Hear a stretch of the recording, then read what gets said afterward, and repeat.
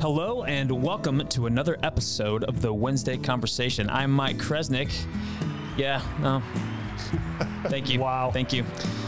I'm here with Pastor Bob Thune and Pastor Dusty White of Coram Deo Church and Kevin Huddleston, all of Coram Deo Church. Every Wednesday we sit down and talk about how the gospel of Jesus Christ connects to the questions and issues of everyday life. And today we're starting our episode out with some listener feedback, Bob. No applause track for us, guys. No, just been Mike. here for years. Hey, love hearing from listeners, and we got a long backlog of emails and topic suggestions. So I just wanted to shout out to some listeners and read a few pieces of feedback from folks. Thanks for writing in. Yeah, thanks for writing in. Yeah. I got a big, long thread here of all the emails people have sent in. Josh Allen. Hello, Josh Allen. Here's what Josh says. I know you're busy, and I'm sure that you've appreciated the new bi-weekly schedule. He sent this, obviously, back before we went to weekly, so we're a little behind. But I appreciate your thoughtful commentary so much that I wish you could do the podcast twice weekly. Oh, boy. Attaboy, Josh. Josh Man. is a big fan. That's Where's great. the snacks, Josh? Wow.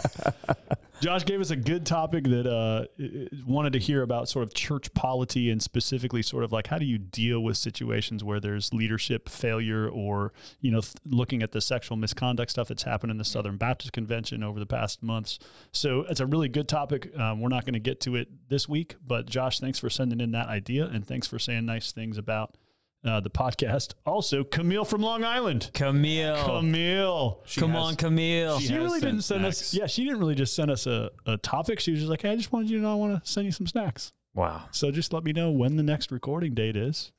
And Camille's going to set us up with some snacks. Also visited us. She did. She came here for the Nancy Guthrie Theology Conference last year. Camille, I feel like what you could really help me with, Camille, is I need to understand Long Island. Like every drama show is set in New York City and we all live in the Midwest. I don't understand how the boroughs work. I don't understand what makes Long Island different from, Brooklyn.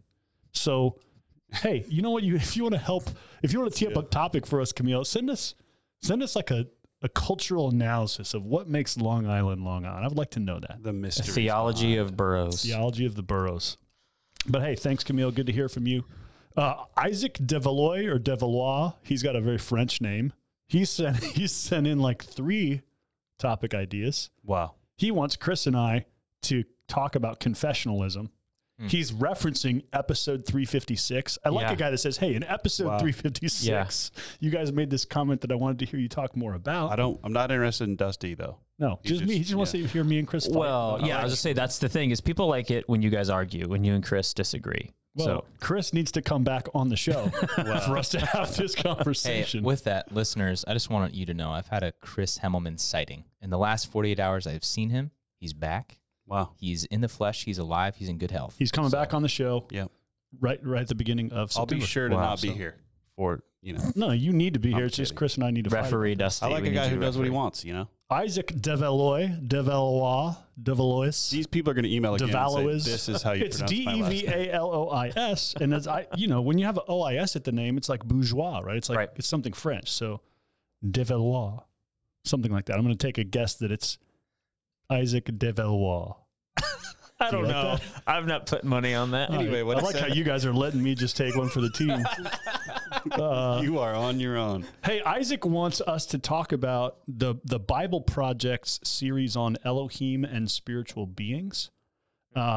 He's been listening to some Bible Project podcasts, and he mentions their series on this that they lean a lot on Michael Heiser, who's an Old Testament ancient Near East scholar, talking about sort of like the heavenly council, the council of heavenly beings.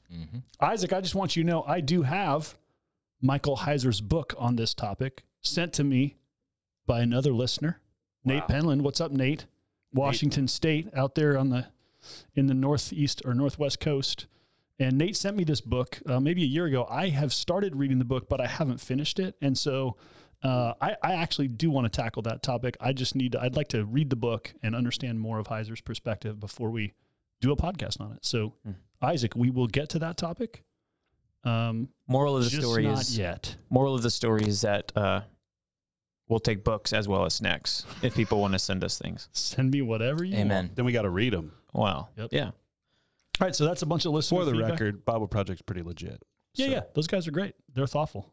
And I like people listening to that podcast and saying, hey, you guys should help me think more about that. Why don't you email the Bible podcast, Isaac, and tell them to talk about that?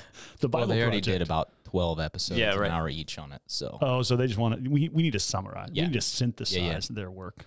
All right, cool. A couple more pieces of feedback, longer emails. These are less topic ideas and more just people interacting with stuff we had said and saying, hey, would you talk more about that? First of all, Matt Albin out there in Kearney, Nebraska. What's up, Matt? Former Quorum Deo member. Yeah.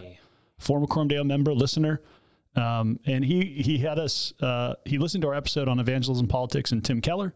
Felt like what we were saying was, don't be so winsome, which I don't think is what we were saying. But Matt was like, hey, maybe that's what I heard you saying is like, don't worry about being winsome. And he wanted to clarify on that. And so he wanted to sort of ask us to frame that out more, which I appreciate, Matt. So thanks for that. And likewise, got some really good feedback on our Roe versus Wade episodes from some listeners asking some really good questions. Listener Bryn sent in a really long, thoughtful email with some questions. And so again, we'll seek to tackle that and circle back to that in some episodes to come. So there you go. There's 5 or 6 different pieces of listener feedback. And thanks to all of you for writing in, and hope that we can tackle those topics in weeks to come. Just wanted you to know, when you listen and you send things in, we talk about it. We at least mention that we got your email and that we're pondering the topics you've suggested. So thanks, everyone. With that, the topic for this week is when life catches up to you. Oh, man. I heard a sermon on this recently. Yeah, I preached a sermon on this topic, and actually it was going to be a podcast before it was going to be a sermon. This is a phrase Dusty's been using for a while, just like as a shorthand way of saying like, hey, this is kind of what we're seeing happening. So just so you can understand our context in our church, our church started out very young and with a lot of brand new Christians. And as the church has grown and gotten older, people are going on through life. And as tends to happen, we just hit these moments in life where sort of like things happen that set us sideways a little bit in our spiritual lives. And so as that happens, Dusty's shorthand for that has sort of been like, yeah, I think life's catching up to us a little bit. And that's a good sort of phrase to capture the reality that, walking with Jesus for a lifetime is a long journey. And it's not a journey that's without bumps and bruises along the way. So we wanted to tackle, I did a sermon by that title a few weeks back, and we thought, there's more to say there. My sermon was sort of like hey, what should you do when that happens? But I thought it'd be an interesting podcast to just talk about what are 4 or 5 things that are going to probably happen to you in life that you should just be ready for.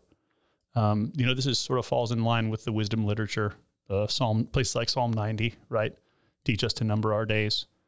Things like the book of Ecclesiastes, things like Job, Hey, what are the things that just with any kind of depth perception, we should expect that, man, when we hit this moment in life, it's going to be a moment that we need to lean into the Lord, and we should know how to anticipate that it's coming. Dusty, you got your Bible open over there?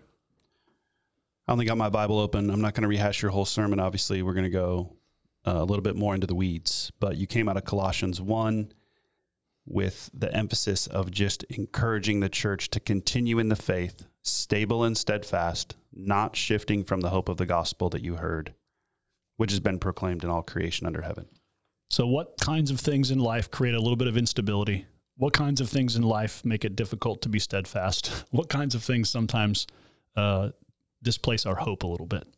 And so Dusty and I were interacting about this a little last week and came up with what I think are 5 basic inflection points for people's lifelong walk with the Lord. Not every one of these is going to come to every person, but in general, there are at least 5 inflection points that I feel like you got to be ready for this moment in life because it does map onto your soul and your journey with the Lord.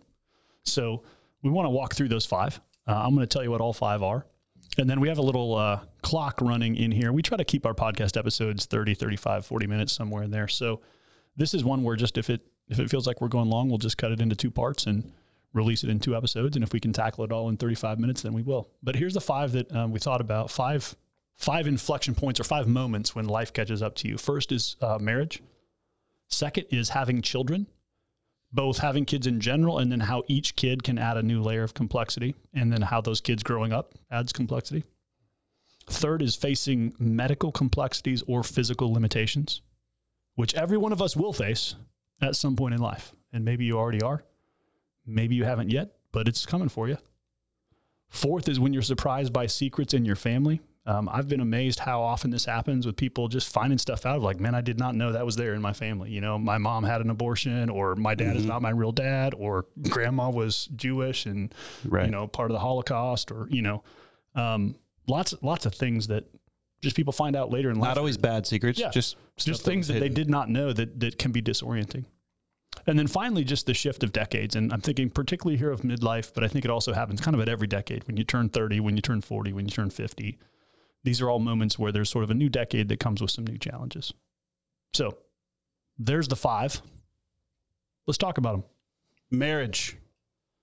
What about it? If dating is ice skating, marriage is hockey.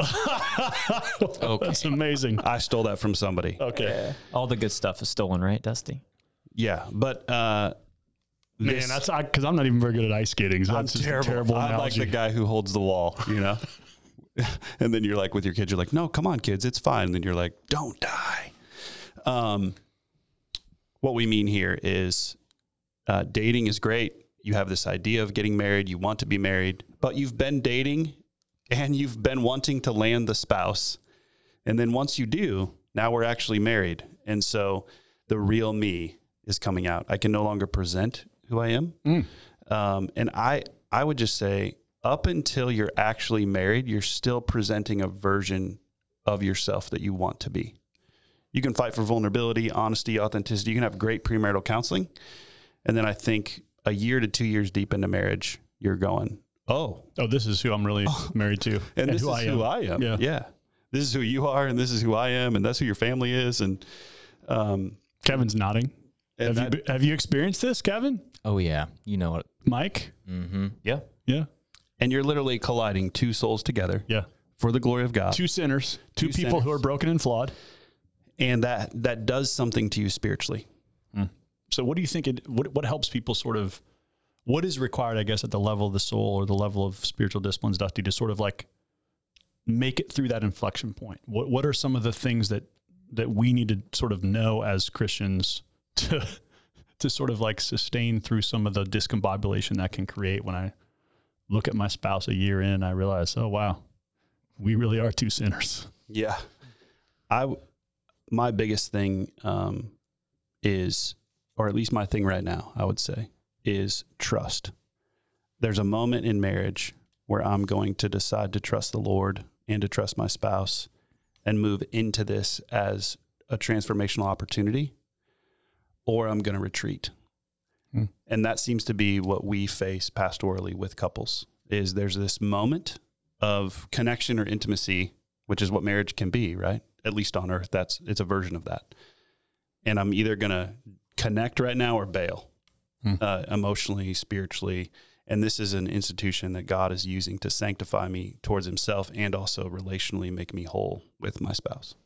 I was just talking with a guy this week, and that's what I he's having some challenges in marriage. And what I said is, hey, you got to remember that like marriage is God's means to sanctify you. Like we always think it's about our marriage being smooth. That's not really what it's about in God's eyes. It's about you becoming more Christ-like and your spouse becoming more Christ-like. And that's one of the opportunities that's given to us by God's grace if we're called into marriage. And so seeing it as that does kind of change things. There also seems to be something here, Dusty, that to go back to my sermon, I talked about resolve. There's something about just the covenant of marriage and just like embracing the commitment aspect of it. I'm aware that as we're talking about this, we're raising 10 million questions for listeners because everybody has a different experience and story and challenges. But there is something. I remember I was talking to another guy a couple weeks ago. He was getting ready to get married, and I was like, "How do you know you're ready to do this?" And he just looked at me. He's like, "I have no idea." Yeah, I don't know if I am ready. And I was like, "Well, that's good." Here's what my dad told me when I was thinking about getting married to my wife. I was like, "Dad, how do I know if I should like do this?" And he was like, "Well, you don't.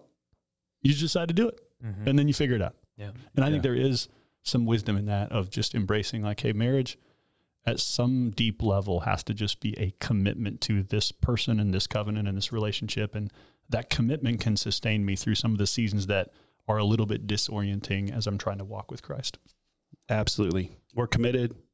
We're in this thing for the long haul, and this is an opportunity for me to grow with Christ and with you. So let's do this thing. So for all the people out there who maybe are thinking about marriage or single, dating, and envision marriage in the future, just know that like as much as marriage is like a joy, it's also an inflection point in your soul. It comes with it's a certain kind of speed bump in terms of your relationship with the Lord and what it means for you to actually experience transformation. All right, the second one, Dusty, is having children, which again is a big category. And, there's some listeners who haven't experienced this and struggle with infertility and those kinds of things. So this is, these are tense things to talk about because I'm realizing, there's listeners in the audience who are going to have, these are going to be places of pain for them. But I do think it's important to talk about how having kids is a spiritual inflection point. It's a place where life catches up to you. We sort of see it of like couples cruising along and then you throw a baby in the mix and then you got that, what's the joke that the Gaffigan joke. Gaffigan joke is you're drowning and someone throws you a baby. Yeah. That's what it's like to have a fourth kid. Is that what he said? Yep. It's like you're drowning and then someone throws you a kid. That's a pretty he's summarizing something real about how this feels. My wife and I were folding laundry, pregnant with our fourth, and we heard that joke on Netflix, and we laughed and cried because it was so true. Yeah. Yeah. That's how you prepared. So what does this inflection point look like and feel like, Dusty? Why does this create sort of like a moment where life catches up to me a little bit? Man, I remember. So obviously my story is creating a spiritual heritage from scratch. And so I feel like I will never forget. JC and I, we just talked about marriage. You get married and the idea is you're going to have kids, right? Like not everybody gets blessed in that way, but here we are, we're in the hospital, we're having our first kid 3 years later. And I remember holding my son, my first kid, for the first time and just feeling the weight of responsibility. And then also like I look over and like I also have this wife, who I've never seen in this state. And now like just the weight of responsibility of that and the amount of dependence I think required towards Christ, towards the Lord on just like, man, I have absolutely no idea what I'm doing. Yep. And I'm going to need, but at the same time, I have to figure this out, So there's this dependency, there's this spiritual depth in that moment that can be both worshipful and dependent. And I think that's how the worship actually manifests itself in this, okay, Lord, here we go. Equip me. We're doing this. Mike, Kevin, your families are a little younger than mine and Dusty's, so you've walked through this transition a little more recently. What's it felt like to you? My kids have recently, our three oldest have transitioned into teenage years. And so that feels like I'm a brand new parent again, because for so long we've had it figured out. Like we've had the middle school years figured out. It was really, we kind of got it down, all of a sudden emotions are high, hormones are off the wall. It's just like, what are we doing? And so these last 6 years really for us has been recalibrating to this life catching up with us with teenagers. And we had a friend tell us, hey, the teenage years are going to be so fun. And I was like, what are you talking about? This is not fun. As we've been going through it, so our third oldest just turned into a teenager. Looking back on the last 6 years, it's like, it has been fun because they become their own person kind of in these teenage years. They're growing in independence. And so they're having their own life catching up with them moments. And Jenny and I, we get to be with them and shepherd them along the way. So these moments have been fun. Looking back on. Kevin has filled up half a legal pad over there, but said no words. So what do you got over there, man? Me. I just like observations and I love it. Over inserting.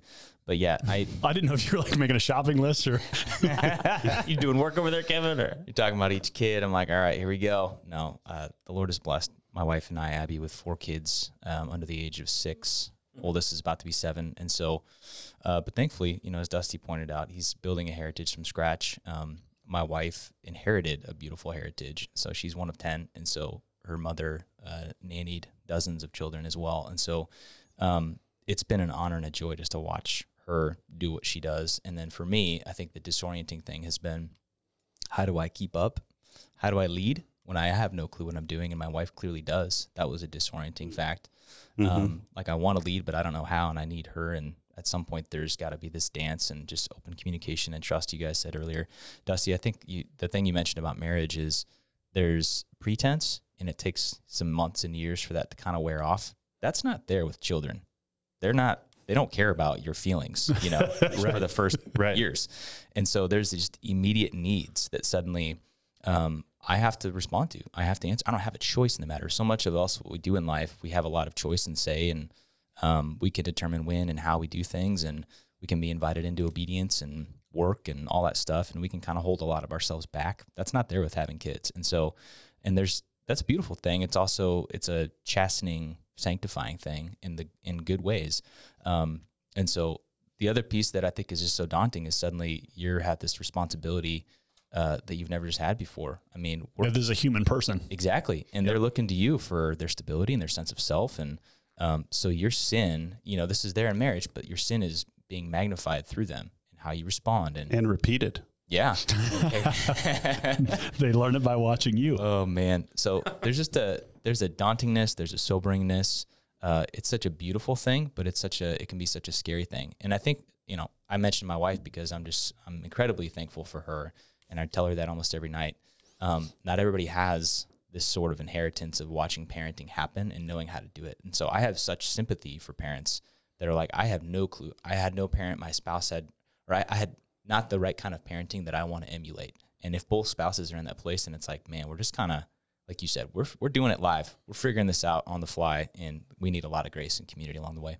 I think I want to mention two things here. One is, I think this season, when I see like people I've discipled or have grown up in Christ in our church who get married and then start having kids, one of the things you enter into is kind of just a season of survival, which is the Gaffigan joke. Yeah. It's like, actually, you know what? I want to tell people in our church, hey, you know what? If you're in your 30s and you got a few kids, just survive. Just make it. That's a win. It really does feel, I think, especially to young moms a lot like man, you just got to survive, make it to the next day, keep these kids alive and fed. And, so there's a certain survival thing that I think people who really are high capacity people and want to be invested in making disciples sometimes feel defeated or overwhelmed or just like, man, I'm not giving myself to the world and the church in the ways I wish I was. And, you just got to embrace that's a little bit of that season of life. It'll open up in the future. Trust me. It's okay to sort of just buckle down and do the things from day to day. But the other thing I want to say here is, I think the reason I think this is a place where life catches up to people is because I've had the journey of watching various people sort of parent their kids from day one all the way through the stage that kind of you're at, Mike. Our church has been here for 17 years now. And so I've seen parents do it well, but I've also seen this happen where moms and dads become very kid focused and wanting to kind of do the right thing for their kids. And what they neglect is their own spiritual vitality. Yeah. Say more about that. Well, and so what happens is I've seen parents who gave their kids all the things they thought were right. Training, involvement in the local church, discipline, education, all the things. And thought that by pouring into their kids all these energies and resources that their kids were going to turn out, to follow the Lord. But the thing they neglected to realize is the primary person the kids are following is the parents. And if they don't see mom and dad actually having a real relationship with Christ, you can send your kid to a Christian school, you can have them in a local church, you can pour all kinds of energy into wanting your kids to have a Christian-y upbringing, but the primary person they're looking at is mom and dad.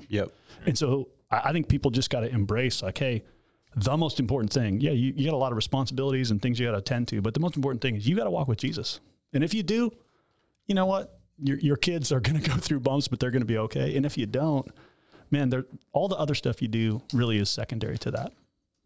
Yeah, absolutely. And that's a really good word because I think especially our church, we get focused on all the stuff we should be doing. And we have high capacity people around here. And those are all good things. We should be intentional about the stuff we're doing. But you can read all the books you want on marriage. You can go to the conferences you want on marriage. We do those conferences. We speak at those conferences because they're good to go to. But at the end of the day, your kids learn how to be married by watching your marriage. Same is true of your Bible reading and all of those things. Yeah. And kids is God's way of sanctifying us as individuals too, as parents, right? Sure. So I think that changes how we see these inflection points as bad things. And no, I'm experiencing this because God wants to see something happen in me. God wants to see something happen in our kids. Another way to say what I'm trying to say is just to say, like, you got to be a real person and a real Christian. And a real Christian is someone who's flawed, trusting in Jesus, trying to lean as best I can into the grace of God, reading my Bible, praying. You know, if my kids see me living an authentic walk with God, that's generally the best thing. And I think kids are really good at sniffing out when mom and dad's religion is really about raising a better family than they did. You know what I mean? When it's really about like a thing they're trying to do rather than part of who they are. Yeah, this is really important when it comes to life catching up to you. When it comes to the marriage piece and the kid piece, and then kind of losing I could lose my own soul in the process. And this is why we have this pastoral burden, because this happens a lot.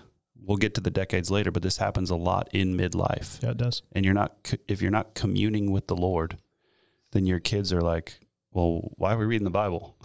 Yeah. Is this just a good thing to do? Yeah. Yeah. All right, let's take the third one. Facing medical complexities or physical limitations. This is coming for all of us. Why is this an inflection point? Why is this a place where life catches up to you?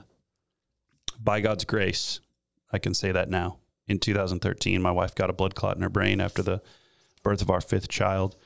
We've had some ongoing suffering for basically the last 9 years, ups and downs medically.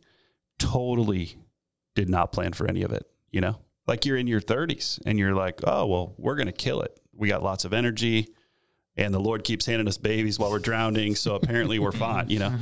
Well, and then you face these medical complexities out of left field. And I say by God's grace because that suffering can sanctify you or it can derail you.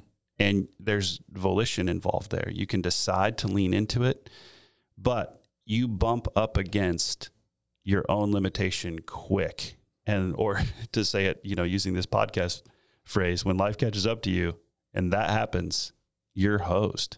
And I remember there was 3 weeks in 2013 where I think I came to the office like 3 days. And I just remember thinking like, I don't even think I should be getting paid. I'm not doing anything. And when we bumped up against those medical complexities, and I felt like, man, I'm not competent to do anything about this. I can't control this. I can't grit this out. I can't figure this out. The Lord is gonna, the Lord can do something. The Lord's doing something here, you know, like all your theology goes to work. All your theology about his sovereignty and care and all those things. Okay, well, everything I believe has to go to work now. And that just happens to everybody. Nobody's planning for it. But I think that happens. Well, I think you have to anticipate and be, if you're a young, relatively healthy person, you have to expect that whether it's when you're 30 or 60 or somewhere along the journey, that this is going to happen to you. Because, right, I preached Ecclesiastes a year ago, and we're all going to die. You know how you're going to die?